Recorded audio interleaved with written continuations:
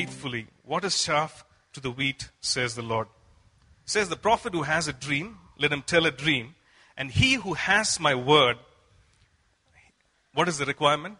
Let him speak my word faithfully. So God speaks to us at different times, and every time we actually diligently seek him, he speaks to us.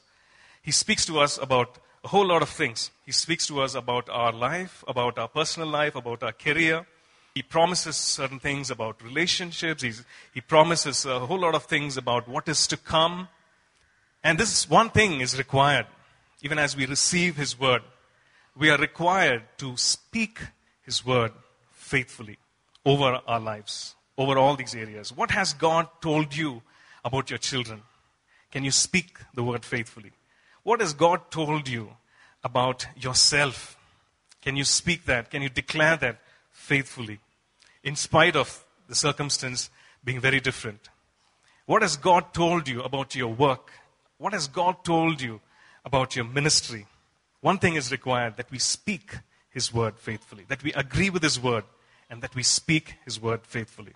And then he goes on to say in verse 29, says, is not my word like a fire, says the Lord, and like a hammer that breaks the rock in pieces? He says, and he goes on to describe, he gives the word, we receive the word, and we start speaking the word. And this is what he says. He says, is not my word like a fire? He describes his word. It's like fire. It brings about change instantaneously. It lights up, it burns away. It's like fire. And then he goes on to say, and like a hammer that breaks the rock in pieces. So his word is like a fire that burns. It brings about change like that. And sometimes his word is also like a hammer that breaks the rock in pieces. Now that might take some time. It might happen like that, but it could also take some time. It's like a hammer that hits the rock. It breaks the rock in pieces. And so many times we speak the word of God. We're all charged up. We speak the word of God. And we expect the word of God to be like fire. And sometimes the word of God is like fire, because that is what it is. That is how God describes his word.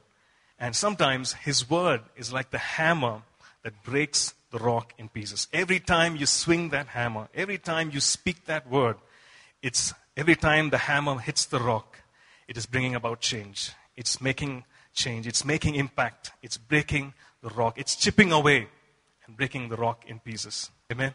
So let's continue to speak the word. Let's continue to agree with the word of God and declare his word faithfully. Amen? So let's all stand up. Let's lift the Bibles high and declare it. This is God's word.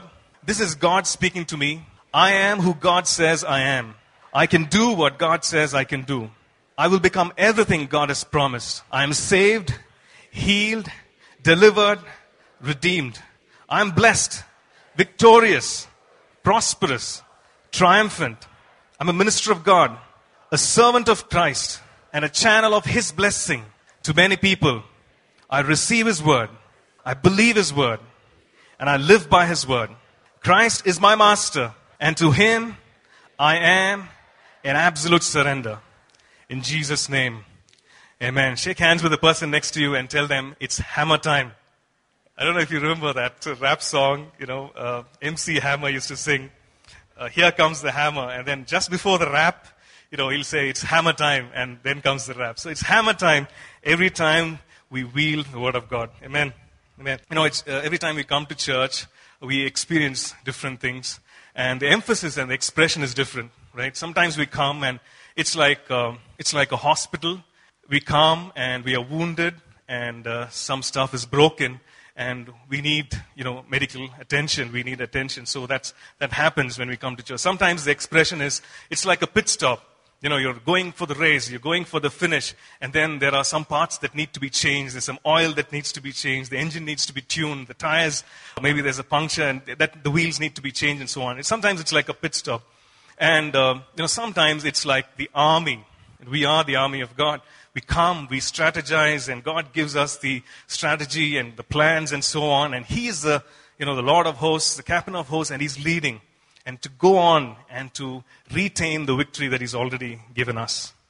And sometimes the expression is that of a garden. And today I believe the expression is that of attending the garden. So I hope you brought your rakes and spades and so on. It's about gardening. That is the expression today I feel God is emphasizing. And as I was thinking about what to share and what to share this morning, and these two verses just kept popping out, and it's this phrase: break up your fallow ground. Break up your fallow ground. I believe that's what God expects us to do this morning, and that's the emphasis this morning, to break up your fallow ground. And we all know, by definition, fallow ground, it's actually uncultivated ground. A ground that is not producing anything. It's uncultivated. The message this morning is break up your fallow ground. It's interesting, it's not, break up his fallow ground or her fallow ground or, the fallow ground. It's very personal to each one of us. Break up your fallow ground. And the first reference that we see about fallow ground is in Exodus chapter 23 and verse 11, where God says, you shall sow, you shall reap, you shall bring in the harvest for 6 years, but the 7th year you shall leave the land fallow. Nothing will grow on it. That's the first reference that we see about fallow ground. And the usage is actually literal. It's about agriculture. It's about farming. But we see a couple of other references where the usage is figurative. It's not literal. And we see this in Jeremiah chapter 4 and verses 3 and 4. For thus says the Lord to the men of Judah and Jerusalem, break up your fallow ground and do not sow among thorns.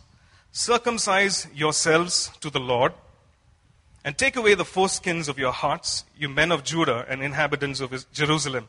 Lest my fury come forth like fire and burn so that no one can quench it because of the evil of your doings. So he says here, break up your fallow ground and do not sow among thorns. So the imagery is that of agriculture, to break up the fallow ground. So what is the fallow ground here referring to? I'm sure he's not talking about some garden. He's talking about the spiritual condition of the people here. He's talking about the spiritual condition. He's talking about the condition of the heart, and he's saying, this fallow ground, this uncultivated ground, it needs to be broken up. Because no matter what seed falls on it, nothing is going to produce. It's not going to grow because it's uncultivated. It's fallow. And he gives this command, and he says, break up the fallow ground. Break up your fallow ground. And we can observe certain things from this verse, Jeremiah chapter 4. He says, thus says the Lord. So it's not like, this is a suggestion or anything. He says, thus says the Lord. It's the word of God. It's a thus says the Lord kind of prophecy. It's coming from the mouth of God. Thus says the Lord. And secondly, we see that it's a command and not a suggestion. Like it's a command. He's not saying, you might have to break up your fallow ground, or he's not suggesting anything. It's not an option, but it's a command. He's saying, break up your fallow ground. Break up your fallow ground. And thirdly, we see the reason for why this command is issued.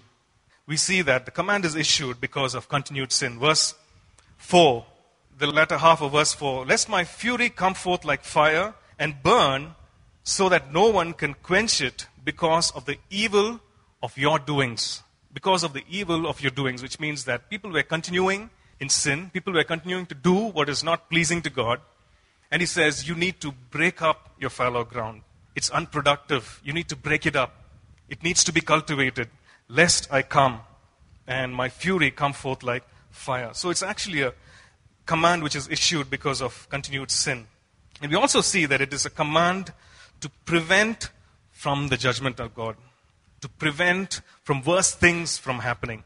A command issued to prevent from the wrath of God hitting their life. And one more observation that we see is that it is actually our responsibility. It's our responsibility. He says, break your fallow ground. No one can do it for you. You and I, we need to break our own fallow ground, our own uncultivated field in our life. Break your fallow ground. And also we see another imagery there. If you look at verse 4, it says, circumcise yourselves to the Lord and take away the foreskins of your hearts, you men of Judah and inhabitants of Jerusalem. Circumcise your heart. Of course, not referring to the physical act of circumcision, which the Jews were very familiar, But he's saying, circumcise your hearts, referring to a putting away, a cutting away, a removing of that which was hindering them from offering themselves, from really giving themselves totally to God, 100% to God.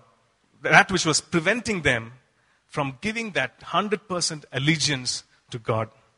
So he says, circumcise your hearts. Circumcise your hearts. Put away what is hindering you. So I want us to ask that question, to ourselves and say, Lord, what is it? What is that one thing that is stopping me? What is that one thing that is hindering me from giving myself to you 100%? That wholehearted allegiance to you. What is that one thing? And God's command is that we put it away, that we remove it, so that we can come to God. We can come closer to God, and He can come closer to us. So that's the imagery that we have here, circumcision of the heart. Let's turn to Deuteronomy chapter 10, and it describes why there needs to be circumcision of the heart. Deuteronomy chapter 10 and verse 12. Deuteronomy chapter 10 and verse 12, it says, "And now Israel, what does the Lord your God require of you, but to fear the Lord your God, to walk in all His ways and to love Him, to serve the Lord your God with all your heart and with all your soul." Verse 13, "And to keep the commandments of the Lord and His statutes, which I command you today for your good. Indeed, heaven and the highest heavens belong to the Lord your God, also the earth with all that is in it." And then we go on to verse 16. It says, "Therefore, circumcise the foreskin of your heart and be stiff-necked no longer." Verse 16. So he says, therefore, and before therefore, he explains in verse 12 why we need to do this, why we need to remove, why we need to put away. Because this is what God requires, that a person would fear the Lord. Verse 12. The person would fear the Lord. And we know that fear is not just a morbid kind of fear. We learned about that in the last series, that fear is really to so love, to so revere, to so honor God, that we would glorify Him, that we would lift Him up in all that we think, in all that we speak, in all that we do.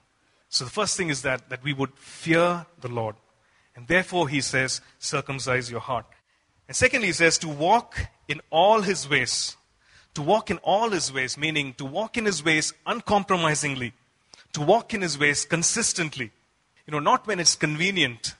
Not when it's just some of the things that He's asked us to do. But all the things. To walk in all His ways. Uncompromisingly. Consistently. To walk in all His ways. And then to love Him and to serve Him with all our heart and soul. To love God. To serve God with all our heart and soul. And also to keep His commandments. And therefore, he says in verse 13, circumcise your hearts. Circumcise your hearts. Put away those things. It's impossible to have the fear of the Lord. It's impossible to love Him and to serve Him with all our heart and mind and soul. It's impossible to walk in all His ways when there is this one thing which is stopping you, which is really hindering you from doing all this. He says, therefore, circumcise your heart. Put away, remove that thing which is preventing you from walking this way. So it's really up to us to really introspect and see, what is it, that one thing that I need to put away? What is that one thing that I need to remove? Because a person with an uncircumcised heart is rebellious, as it is said in verse 16. It's stiff-necked is the word which is used there. Is rebellious. A person who is uncircumcised, with an uncircumcised heart, does not fear the Lord. A person with an uncircumcised heart does not walk in all his ways and only does what is convenient, what suits that person. A person with an uncircumcised heart does not love or serve with all the heart and soul and does not keep his commands. And the obedience is only to the letter and not in the spirit. I'm sure that we've seen people, on the roads riding a bike with helmets. And the helmet is very carefully kept, on top of the petrol tank. The rule is that you wear the helmet, but the bike is carrying it, and it's there on the tank, the most precious part of the bike. And sometimes the helmet is, slung in the hand, the elbow, and just before you reach a signal, the helmet comes on, and then the helmet comes off again. So a person with an uncircumcised heart is unable to obey the things of God, is unable to love God, to do the things that God has called to do with all the heart and with all the soul, is unable to really obey God wholeheartedly. It's only the letter. The person wants to do the bare minimum, get away with it. So, therefore, circumcise your heart. Therefore, put away and remove those things that hinder. And we need to ask the Holy Spirit, God, what is causing this? I'm unable to love you with all my heart. I'm unable to serve you with all my heart. So what is this thing that is, really preventing? What is this one thing? And it's different for different people. We need to ask the Holy Spirit, and He will reveal it. We can ask Him, God, why is my heart divided? Why is my heart divided? Why can't I focus wholly on you? He will reveal it.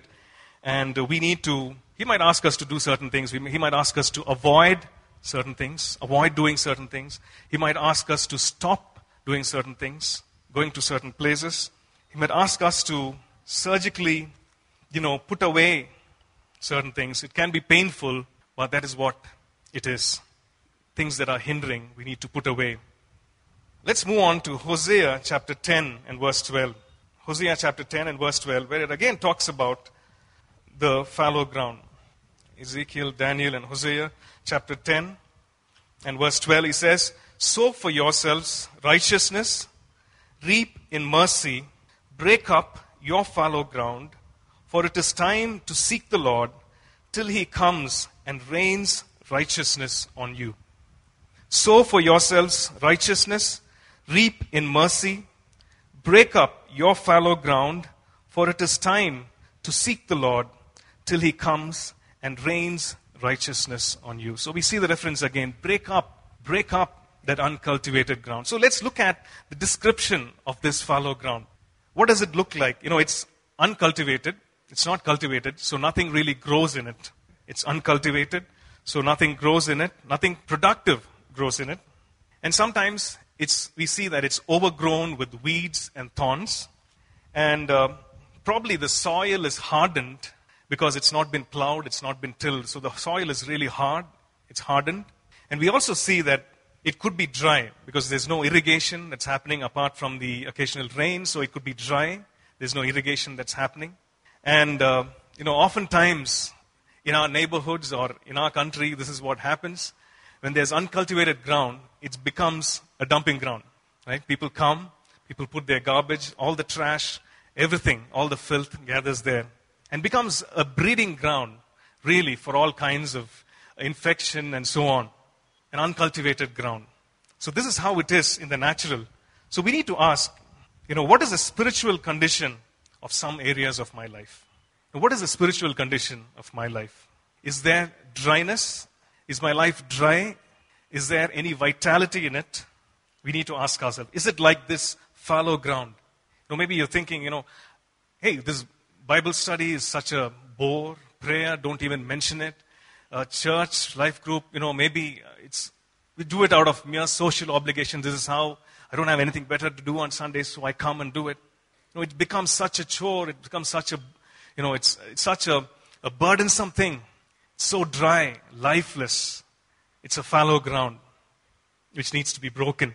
Or maybe it could be could be hardened, like we saw. It could be a ground which is so hardened. And it could be hardened for many reasons. And one reason could be, it could be hardened because of the deceitfulness of sin. Hebrews 3 and verse 13 says that sin has this ability to deceive, and it has this ability to harden a person's life. Hebrews 3 and verse 13. So if there's continued sin, if there's continued wrongdoing in our lives, sin has this ability to really harden our life, harden our heart, harden ourselves to the things of God, sensitize ourselves to the things of God, to the things of the Spirit. So we need to ask ourselves, is there continued sin? We can't say a big sin or a small sin. No matter what shape, no matter what size it is, sin has the ability, if we continue in it, to harden our life. Or maybe it's hardened because of bitterness and unforgiveness. There's bitterness, there's unforgiveness, and it's so hard. It's so tough to forgive, so tough to be kind, so bitter. Life is so hardened. And somebody described it like this: bitterness is, you drinking the poison and expecting someone else to die. It's like that. So there's so bitterness. And because of sin, life is so hardened. And it didn't happen, overnight. All this dryness and all this hardening thing didn't happen overnight. If you look back, it was a process. It was a process of neglect over a period of time that brought us to that place of hardness, that brought us to that place of dryness, to that place where the ground is uncultivated. Or it could be that several weeds and thorns have grown.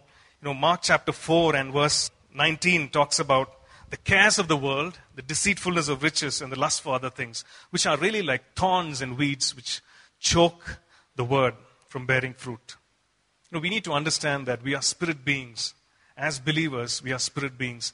And what will bear fruit in our life is really the word of God, as we receive the word of God in our hearts by faith.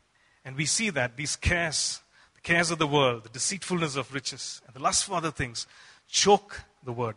And we've left it. These cares and fears have made inroads maybe in our imaginations, in our minds, in our lives. And suddenly we find that, hey, things are not as they used to be. That passion and that zeal is not there. That life is not there. And I'm so hardened. I don't know why, but I'm so hardened against the things of God. Or maybe it could be, your mind becoming a dumping ground for the devil. It's so uncultivated that the devil comes and dumps some imagination and dumps something in you, and you just accept it. We just accept it. We just receive it. We don't do anything about it. It becomes a dumping ground. There's so much of condemnation which is dumped. There's so much of, imaginations that is not of God which is dumped. There's so much of, wrong thinking, wrong attitudes that is dumped in our minds, and we just receive it. And we're not even aware sometimes it is there. Fallow ground. We need to break it. And for the believer, it is a frustrating place to be. To have this fallow ground, it is a real frustrating place, because as believers, we are designed to walk in God. We are designed to run. We are designed to soar in God. We know who we are in Christ. We know that we are, redeemed by the blood of Jesus. We know that we are justified by Him. We know that we are more than conquerors in Him. We know that we are seated with Him in the heavenly places. We know that that's our position. But this fallow ground, really short circuits the whole thing from experiencing this truth, from really becoming an experience in our own lives. It short circuits everything else. So it's extremely frustrating. And number one, it affects our spiritual life to a great degree. It affects our spiritual life. How does it happen? We have the relationship with God. We love God. Our intentions are clear. Our desires are clear. We want to walk with God. But we suddenly realize that our intimacy is not there. That intimacy with God is missing. Well, there is a certain degree of relationship, but the intimacy is missing. It's like when you grow up and probably you had a friend in school and your best friend, your best buddy, you had breakfast with him, or you had lunch, you had dinner. In the evening, you had homework, you did your homework, and you spent all your holidays playing with that person. And after school got over, you moved to a different town to do your further education and work and so on. You moved away, literally. And there was no life shared between you. And after so many years, you come back together, and you still recognize the person. You still recognize, all those things. You still remember all those things that you did together. But that closeness is missing. And that's the same thing which happens. There is some kind of relationship, but that intimacy with God, that knowing really who God is missing. So it affects our spiritual life. And we also see that in our own spiritual life, that there is a form of godliness, but which is lacking in power. There is a form of godliness. We're doing the right things, we're saying the right things, but it's really lacking in power. That power to live a holy life, that power to, resist temptation. It's lacking in that power. A form of godliness, but lacking in power. And also, holiness becomes a drudgery. Doing the things that God has called us to do, becomes a drudgery. It becomes burdensome rather than pursuit of a higher pleasure. Mike Bickle defines holiness like this. He says, holiness is the pursuit of a higher pleasure. You're saying no to a whole lot of things, and you're going after God, you're going after the things of God.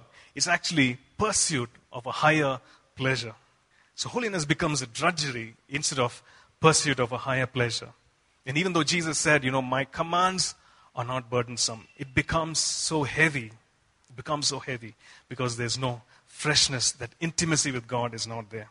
And it also affects our other earthly relationships. We don't realize it, but actually, it really affects our relationships with one another, especially beginning at home, with our children, with our spouse. It affects our relationship. We went for premarital counseling, and I remember this diagram which was there. God, husband, wife. Right? As the husband moves towards God in greater intimacy, and the wife moves greater intimacy towards God, they are actually moving in greater intimacy towards one another. I remember that picture. God, husband, wife. So when that intimacy, when that closeness is affected because of the fallow ground, it starts to affect other relationships as well. Relationship with your children, relationship with your spouse, and so on. It also affects our work and studies because you have a divided heart. It starts to affect our productivity at work. We don't realize it, but it affects. Until this thing is settled, we will never be able to excel in what we are called to do.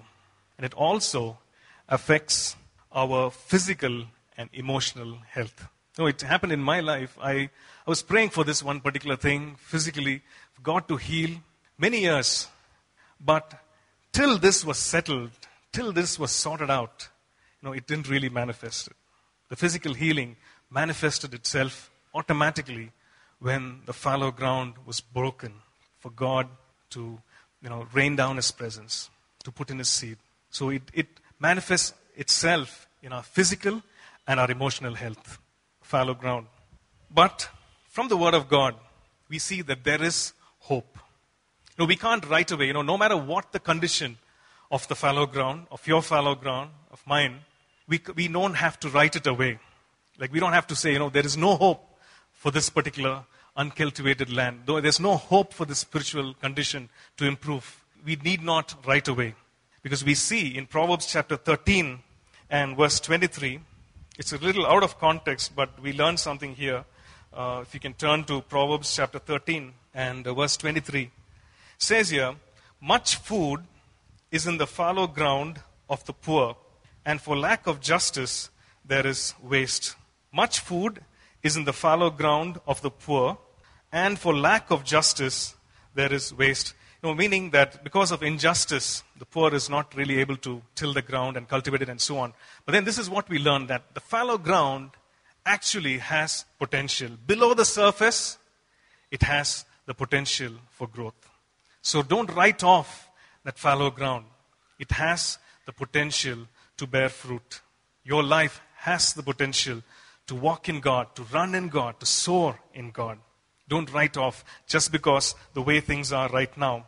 And the first thing to do, so what do I do? This is the fallow ground in my life. You've described it. So what do I do with it? How do I change? I think one very simple thing to do is to start having regular conversations with God. Start having that simple one-on-one conversations with God.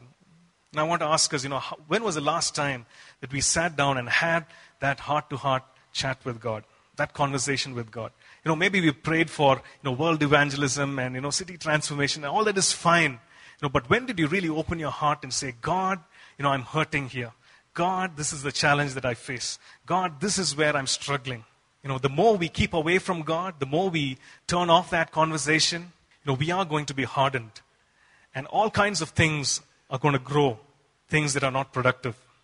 And as you start that conversation with God, as you start talking to God and saying, God, this is what I am, this is who I am, you realize that faith builds up because you're in the presence of God.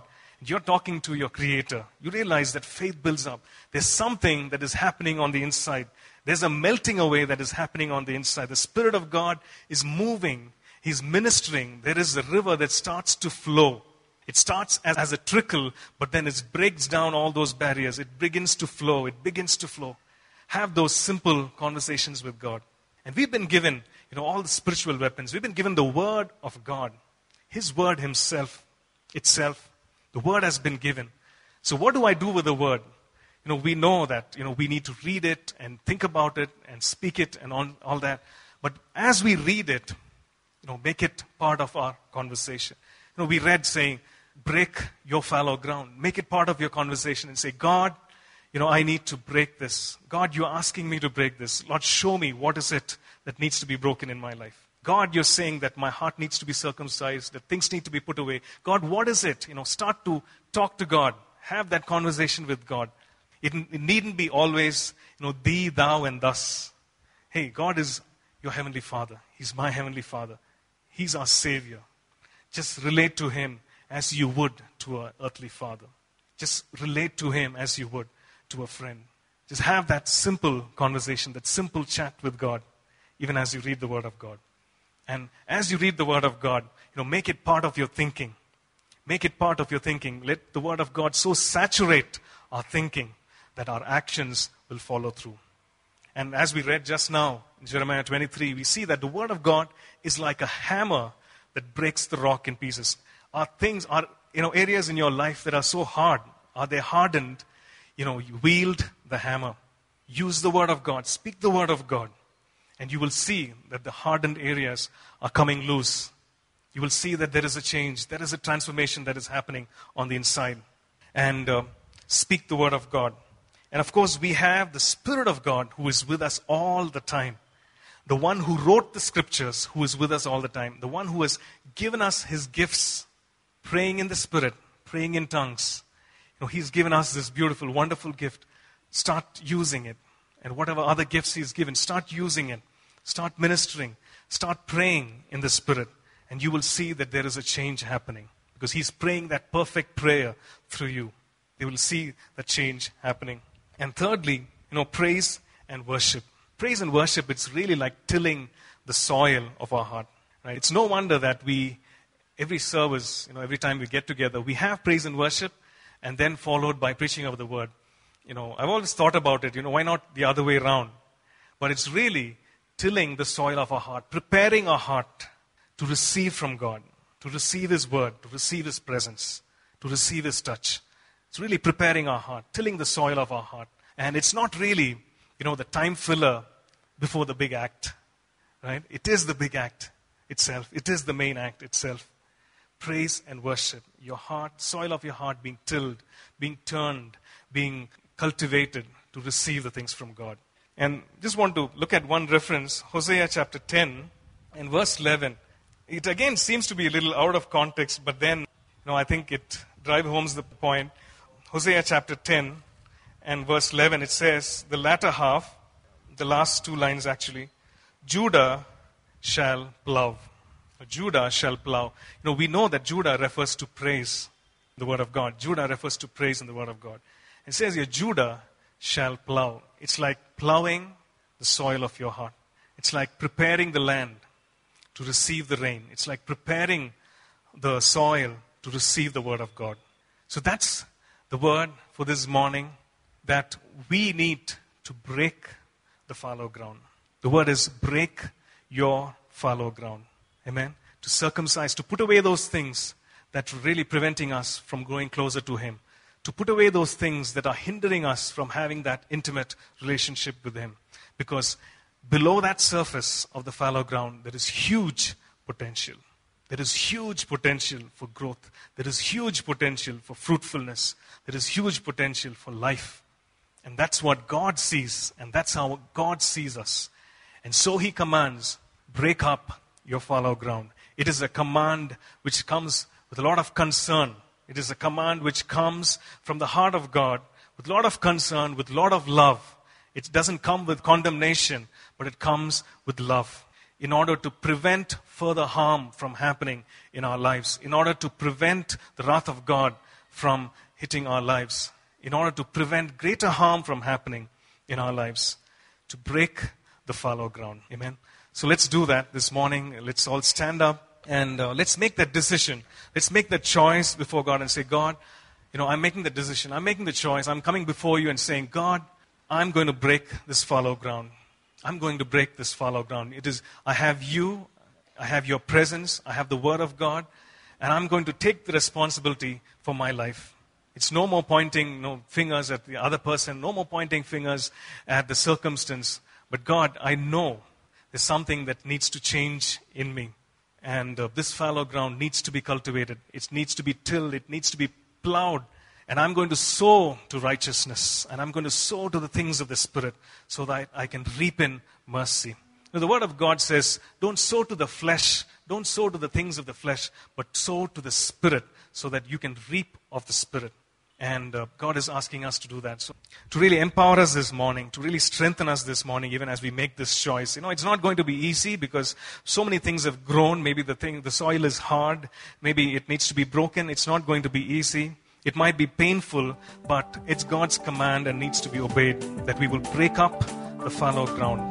Our spiritual life will become something that is full of life, and the dryness will not be there. We trust that this message was a blessing to you. We'd love to hear from you. You can email us at contact@apcwo.org. Also, visit our website www.apcwo.org for additional resources. Thank you for listening, and God bless you.